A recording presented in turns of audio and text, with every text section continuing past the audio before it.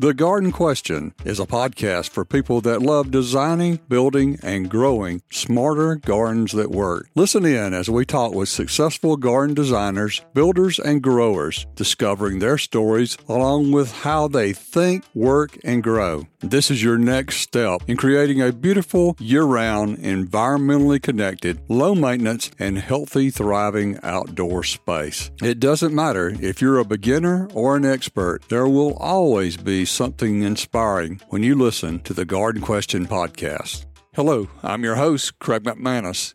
Dean Norton fell in love with the Mount Vernon Estate Gardens 53 years ago and never left. After receiving a degree in horticulture from Clemson University, he began his career as the estate's boxwood gardener. The historical gardens of the first President of the United States, George Washington, became his responsibility in 1980. His promotion to horticulturalist allowed him to apply the latest plant science and horticultural management techniques for historical gardens. Dean has devoted considerable time to researching 18th century gardens and gardening practices. He has received awards for conservation from the DAR and the Garden Club of America, as well as the Garden Club of America's Elizabeth Craig Weaver Proctor National Medal. He is an honorary member of the Garden Club of Virginia and the Garden Club of Providence. He has been awarded an honorary doctorate from Washington College, serves on several historic property boards, and lectures nationally and internationally. This is episode 125, Cultivating History, exploring George Washington's Mount Vernon Garden with Dean Norton, an encore presentation and remix of episode 64. Dean, why did General George Washington, the first president of the United States, garden? Well, he really gardened for necessity. The earliest gardens were called gardens of necessity for health and survival. Of course, the most important plant to be planted within a garden were vegetables, something that you were going to have at the dinner table to eat. Vegetables were huge to him. Even during the Revolutionary War, he wanted to make sure that his troops were getting as many vegetables as they could whenever possible. I would not actually call him a gardener per se, but for a year and a half, he became a designer. Totally redid his country seat from a very simplistic design to one following naturalistic design principles. Then that landscape were four very fine gardens that he oversaw. What story does the Mount Vernon Garden tell? It tells a story of a man that wanted his gardening world to be complete, I would say. He had a very small botanic garden, which he fondly called his little garden. When he was here on site, he was typically doing that work himself on his knees, planting seed and seedling saplings. He kept such good records in that little tiny garden that we were able to recreate that quite nicely. His earliest gardens were a fruit and nut garden and a kitchen garden. But when he changed his design, the kitchen garden remained as it is. The fruit and nut garden became a pleasure garden with vegetables in there as well, which is kind of an interesting combination. He had a vineyard for a while, but the grapes failed, and that became a fruit garden and nursery. The nursery was for plants that he could grow to plant on other areas of the estate and also to grow things just for collection of seed. What is today's mission for the garden? Today's mission for the garden is interpretation. We are trying to share with our visitors what life was like in the 18th century, why these gardens were important. Certainly after 1785, the gardens took on a new role, which was for people to come when visiting George Washington to be impressed with what he had created here at Mount Vernon. The story of gardeners themselves, the gardeners that Washington hired through the Articles of Indenture, also the enslaved gardeners that worked with the professional gardener to cultivate, till, to harvest. It's a great story. It's one that we thoroughly enjoy telling. Gardening really hasn't changed much from the 18th century. So when we're out there digging in the earth, we think of those gardeners from the past. Today's visitors, how do they respond? I'll tell you what, when they come through the gates and they get to the Bowling Green Gate and see the house for the first time, that's exactly what they were expecting to see, this beautiful house that Washington lived in. But then the further they go into the landscape, they're really totally blown away by the amount of landscape and gardens that Washington had. They weren't expecting that at all. I think the gardens are well received, and I think that the stories we tell throughout the estate in so many different areas are certainly appreciated by our visitors. The garden's been there for about 2.5 centuries. You told us that there's 4 gardens that make up the Mount Vernon garden. Could we walk through each one of those and you tell us about them? Sure. The Botanic Garden is a simple garden, very small. It was intended to plant things that Washington was not familiar with, although sometimes other things that he knew quite well ended up in there as well. He received 500 Chinese seed, which he planted in one of the beds. None of them came up. So actually we could show one of the beds with nothing but bare dirt and we would be exactly correct. That was his playground, and he truly loved getting plants he wasn't familiar with and planting them in there, and he did most of the work in there himself. There was an area that he started a vineyard, hoping to get some grapes for making wine, but that failed. That 4-acre area became a fruit garden and nursery. Washington kept such good records that the fruit trees are planted exactly as he describes in that particular enclosure. Part of it is a nursery as well, where he grew trees and shrubs, also some other grasses and things just for the collection of seed. The kitchen garden was the first garden laid out in 1760, and that has been cultivated as a kitchen garden since 1760. It's never changed in its purpose, which is the only garden like that on the estate. Both the kitchen garden and fruit and nut garden were an acre in size, so that's a significant garden. Nut garden changed from a garden of necessity to a pleasure garden, and that was meant to be the aha moment. When people were strolling around the Bowling Green, they could look through that gate. They saw a beautiful conservatory. The idea was to walk in there and just enjoy the beauty of the flowers, and those flowers were there for their enjoyment and not for their use. I think his gardening world was quite complete. You said the conservatory, would that be the greenhouse? That's correct. It had a greenhouse that he copied from a lovely property called Mount Clair, just to the north of Baltimore. The owner was Margaret Carroll. He asked for permission for some information, and she was thrilled and gave him all that he needed, even his first plants for his collection, to get his greenhouse started. I started studying that greenhouse in pictures. When I think greenhouse, I think a glass top or a plastic top or something like that. And this was constructed quite different. Could you tell us about how constructed and it was heated? The greenhouses in the 18th century typically just had glass panes on the south side, the southern exposure. Also, typically, they were triple hung windows, so you could open top and bottom to allow for good air circulation. His was quite modern, very good. It had a vaulted ceiling, so hot air didn't get trapped up at the corners. It had a wood door on the west side of the structure to keep afternoon sun from coming in. It was too hot. A glass door on the east side to allow morning sun in. It had shutters that closed very tight, so in the wintertime, when you got whatever heat you could get from the solar energy, you could close those shutters to retain the heat overnight.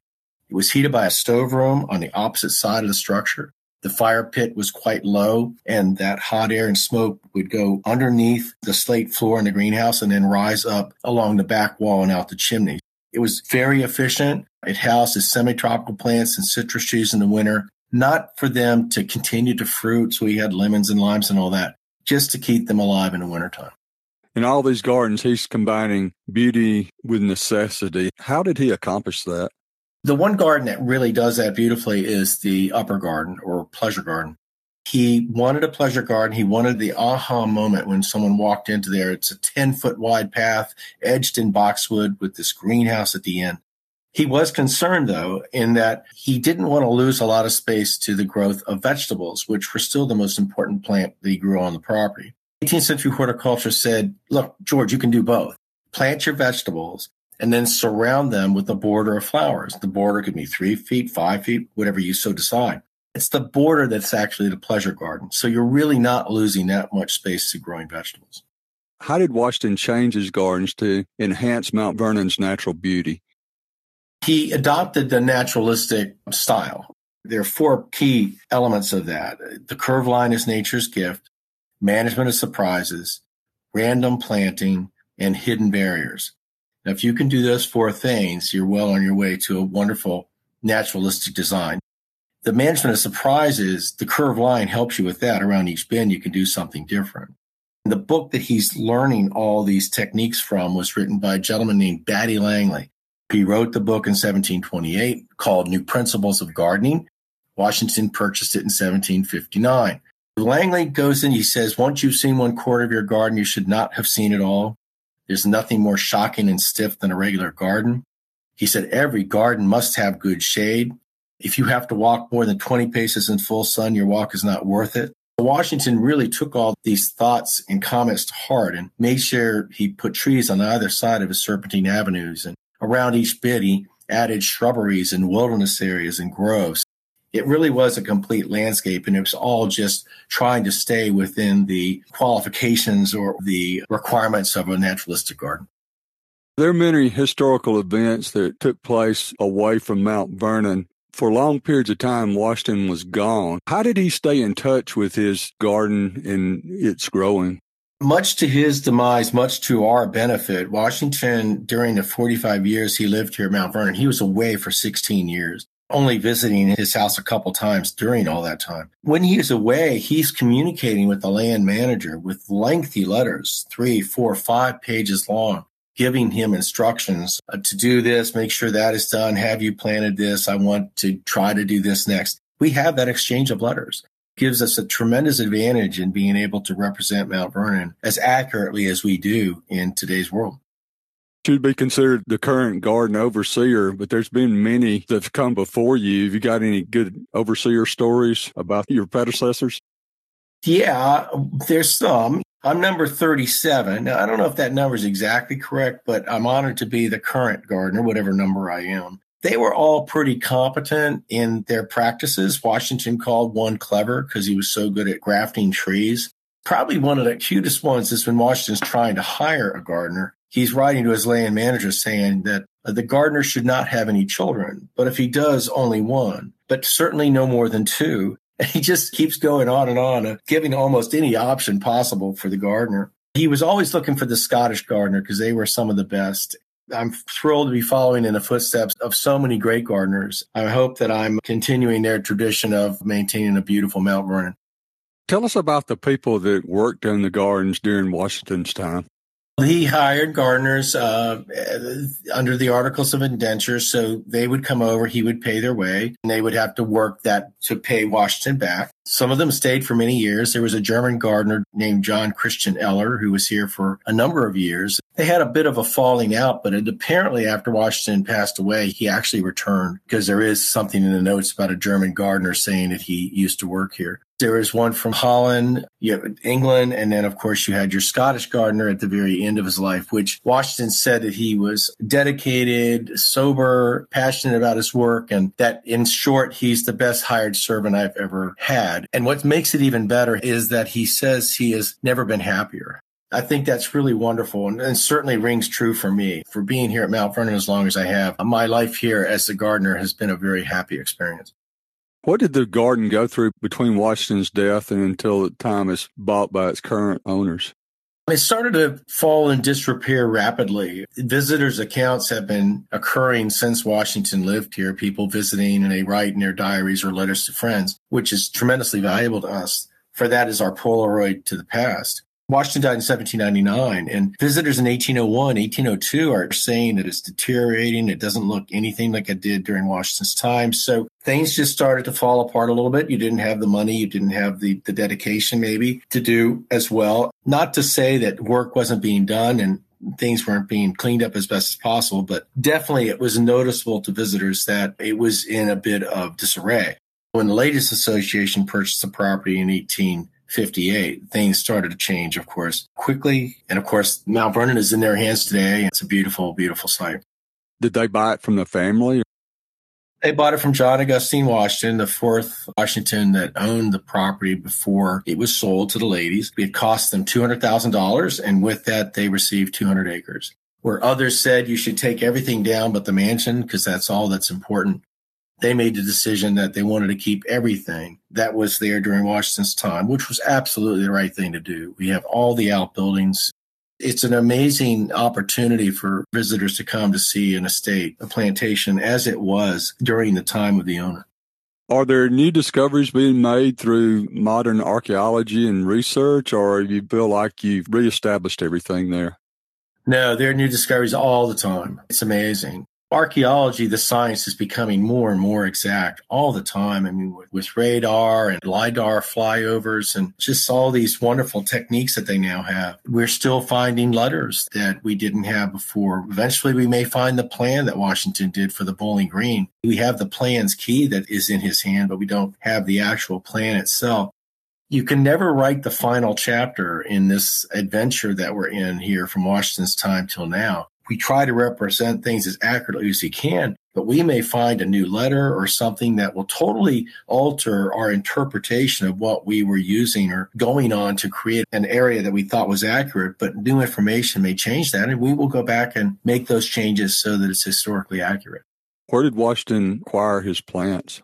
Initially, the landscape was completed by nothing but trees and shrubs that he found in his wildernesses surrounding Mount Vernon. So it's certainly a native landscape. And he identified these plants in the wintertime by structure and bud and had them dug and brought back. He did say that he was looking for exotics. He loved plants of all sorts. Now, we don't know if an exotic to him was Mexico or South Carolina, but what we do know is he said he wanted plants outside of his geographic area. People sent him gifts of plants often. Also, he ordered from three of the principal nurseries of the time, John Bartram in Philadelphia, William Hamilton in New York, and Prince on Long Island. He ordered a lot of these plants in that he was experimenting with and putting within his landscape. I heard a story about a Franklin tree. Was that ever a part of the estate? The Franklinia, I think it was actually ordered from Philadelphia, and we've tried to grow them any number of times. We can't get them to survive. They're very finicky. They need to be in a spot they're really happy with. And so far, we haven't found that spot on the estate, unfortunately. What's the significance of the Vaughan plan? A gentleman named Samuel Vaughan visited Mount Vernon in 1784, I think it was, or 83.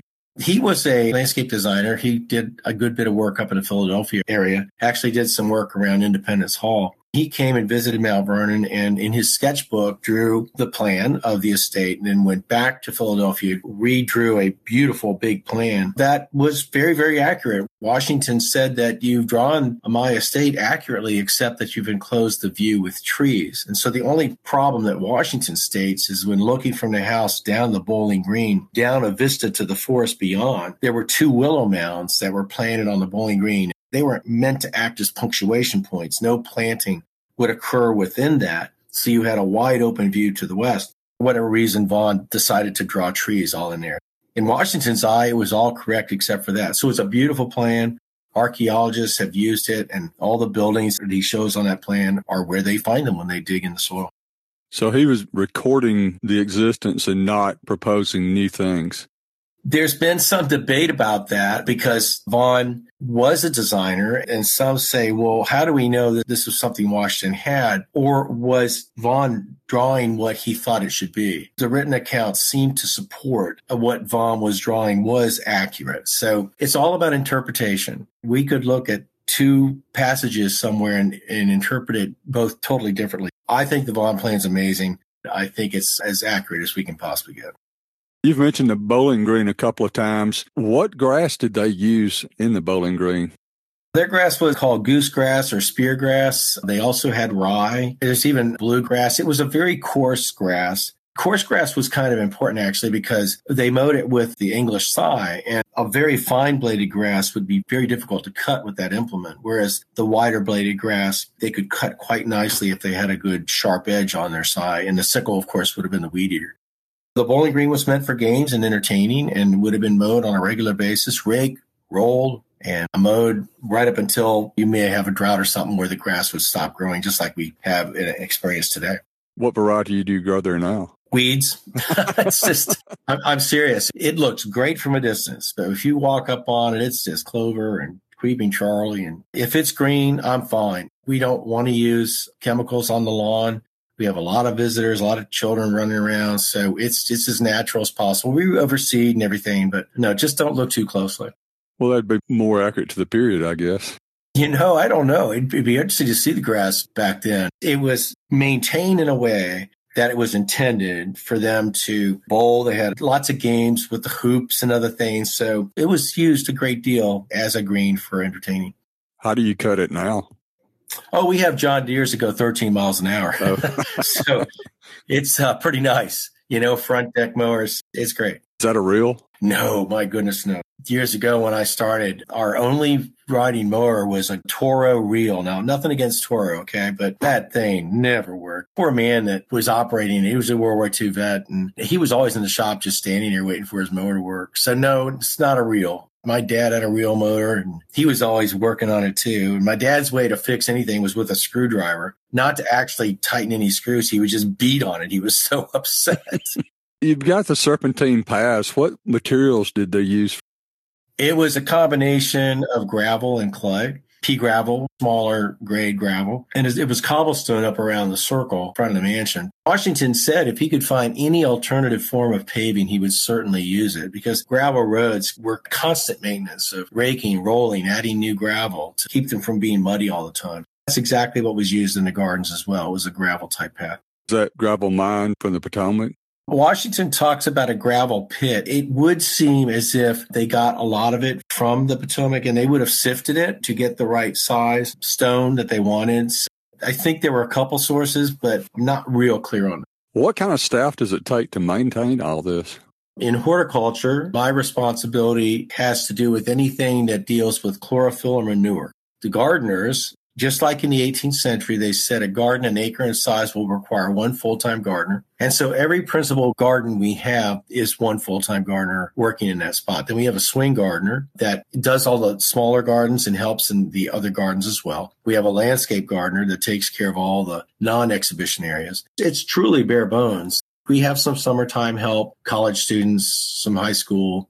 College students love it. We give them as much opportunity to learn whatever they want. If they want to work in the greenhouse or use equipment, it's a really great program that we have for that. And then we have our livestock crew. We have 5 full-time livestock employees that maintain the genetic line of 3 very rare breeds. And those animals are here for interpretation as well.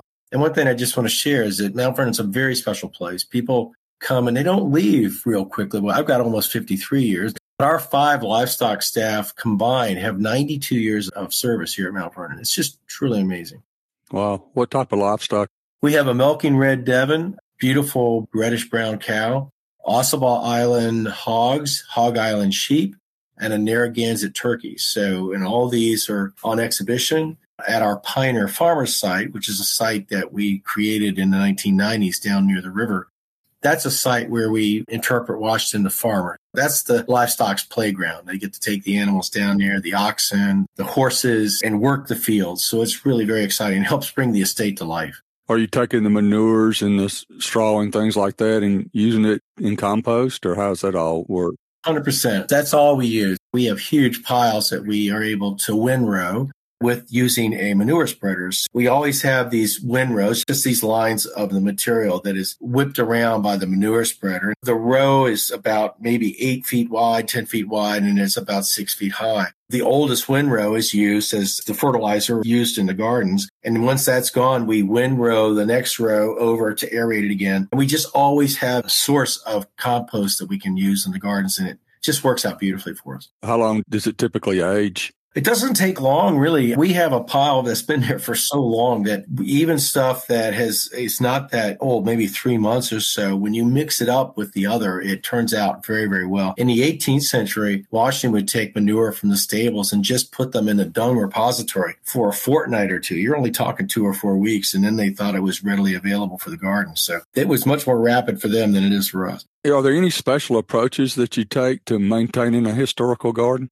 The approach to maintaining a historic garden really is visual. We want them to see a garden that is planted in the manner that would have been in the 18th century. So we want them to see what an 18th century garden looked like. As far as our actual practices, it is really no different than what would have been going on in the 18th century. Our tools may be a little sturdier, a little nicer, rake, shovels, soil knife. I mean, everyone has one of those on their belt. You can do anything with those. As far as planting, we definitely concerned about height arrangement more than color coordination. We want to make sure the plants we plant are appropriate to the 18th century. Paths, the boxwood should be trimmed very short. They were never intended to be a backdrop for perennials, just as a border. So that's the main thing. We want it to look right. The way we take care of it, that hasn't changed for 250 years. What are your biggest challenges with the garden? People. compaction, really the damage that comes from, especially kids. I used to share that the worst pest we can have is a child that's been on a bus for 5 hours from somewhere, gets here and the chaperones go, go, go, and they just start running. Back when we had big boxwood, they would just go and run and jump in and break a branch of a 150-year-old boxwood within seconds, and that's hard to control with any kind of spray or whatever. But I developed a have-a-heart trap that was a bit larger. I found if I put an iPad or something in there, I could catch 5 or 6 at a time. And I would let them off at the west gate. The chaperones would eventually find them, but at least we got them out of the garden. Well, that's a unique way to do it. I think so, yeah. You mentioned boxwoods again. How have you fended off boxwood blight? From the very beginning, I always felt that box blight could be managed. In the early stages of it, it was like as soon as you see it, you had to destroy the plant. And I was working closely with our extension agent, and we would go visit sites. I just felt that through pruning, proper spraying, and observation, if you catch it early, you could control it. I've proven that to be correct. I was at one historic site. A blight had consumed the plants completely. I didn't give up on it. Pruned it back later than I should have. New foliage grew. Gave it a winter mulch to make sure that that foliage wouldn't get burned in a freeze. We started a really dedicated spray program, and they're back to almost where we don't have to spray now. So it's manageable. You just have to stick with it. That's encouraging. Yeah. What have you recently learned about the garden? We just did have a garden conference here. We had some really special gardeners and landscape designers and architects here from England. We decided to have a charrette where we gathered this knowledge from these folks and staff. We just talked about future projects we may want to work on, such as there's a grove that needs to be replanted, the wilderness areas need to be redone, and there are other areas too. What I learned from that is that there's so much information, even among staff, that we haven't communicated with each other. It's not purposeful. It's just that we're doing our own thing. And what I've learned is that when you have an operation, to make sure you stay in touch with your cohorts and make sure that you're not just going on everything that you know. Ask them questions every so often, because the more information you have, the better off you're going to be in whatever you're trying to accomplish. When was the first time you ever experienced the garden? On June 23rd, 1969, was hired as a paper picker. I just went around picking up trash, and I used to admire the flower garden, but I really loved the kitchen garden. The gardener there was really nice, and he'd let me eat all the apples I wanted and strawberries, and he'd always charge me $0.25 but never took any money. That was really cool. That just meant so much to go in there. And a lot of people would congregate there during the day just to get a snack. And even today, when I give tours and we have produce in the garden, one of the more fun things to do is to eat your way through the garden. Having young kids and stuff going through and picking something right off the plant, man, it just really changes them forever. They're hooked on possibly going home and starting a garden right away. So I would say that would be my first really memorable experience in the garden. What would your suggestion be for how people to experience the garden? My hope is that when they walk in the garden, they won't look at it in such a way that, oh my gosh, I would never be able to do anything like this. I don't have a gardener and all this stuff. To look at the garden in smaller segments and details that you can take that detail back with you.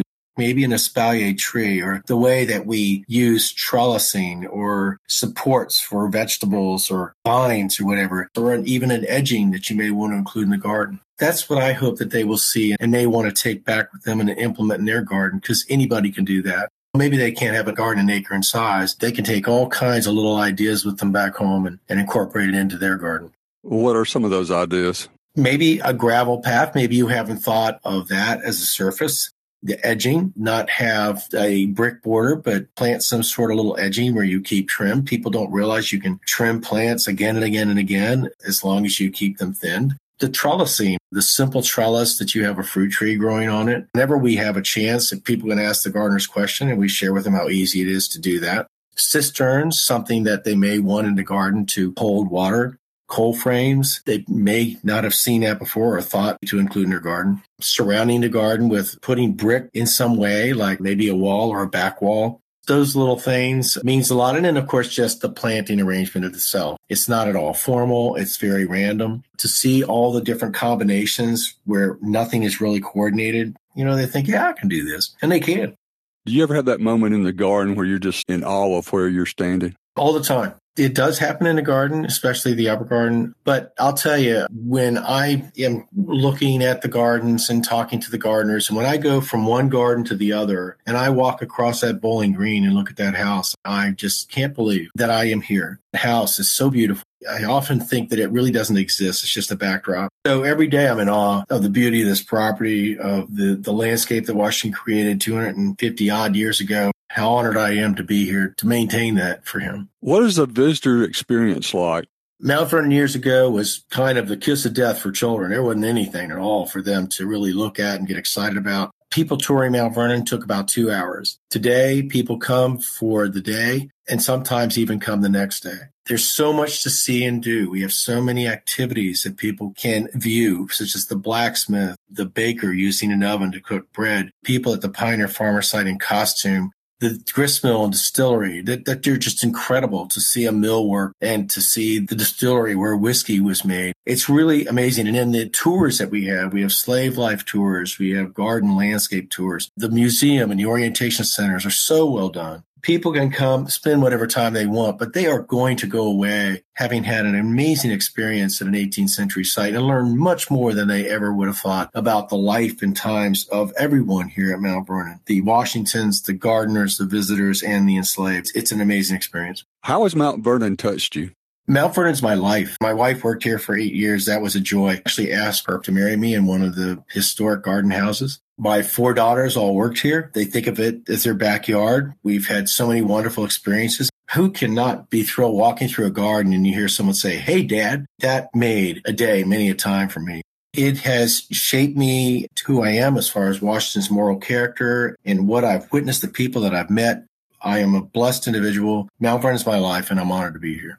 Dean, how may people connect with you? I connect with a whole lot of people. We have almost 1 million visitors a year. I don't meet all of them. I certainly see a lot on tours and just answering questions. They connect with me through LinkedIn, email, cell phone, text. The ones I love to connect with are young people. I love to show them the passion I have for what I do, and hopefully they'll catch that passion too and learn how wonderful gardening is. This has been episode 125, Cultivating History, exploring George Washington's Mount Vernon Garden with Dean Norton, an encore presentation and remix of episode 64. Thank you, Dean. You're awesome. The goal is that every episode is valuable and well worth your time. Please generously share the Garden Question podcast with your friends, relatives, and neighbors. Check out our website, thegardenquestion.com, for links, resources, and where you can listen to every episode again and again. You will not want to miss a weekly episode, so please subscribe to the Garden Question podcast with Craig McManus on your favorite listening app. Keep on designing, building, and growing a smarter garden that works.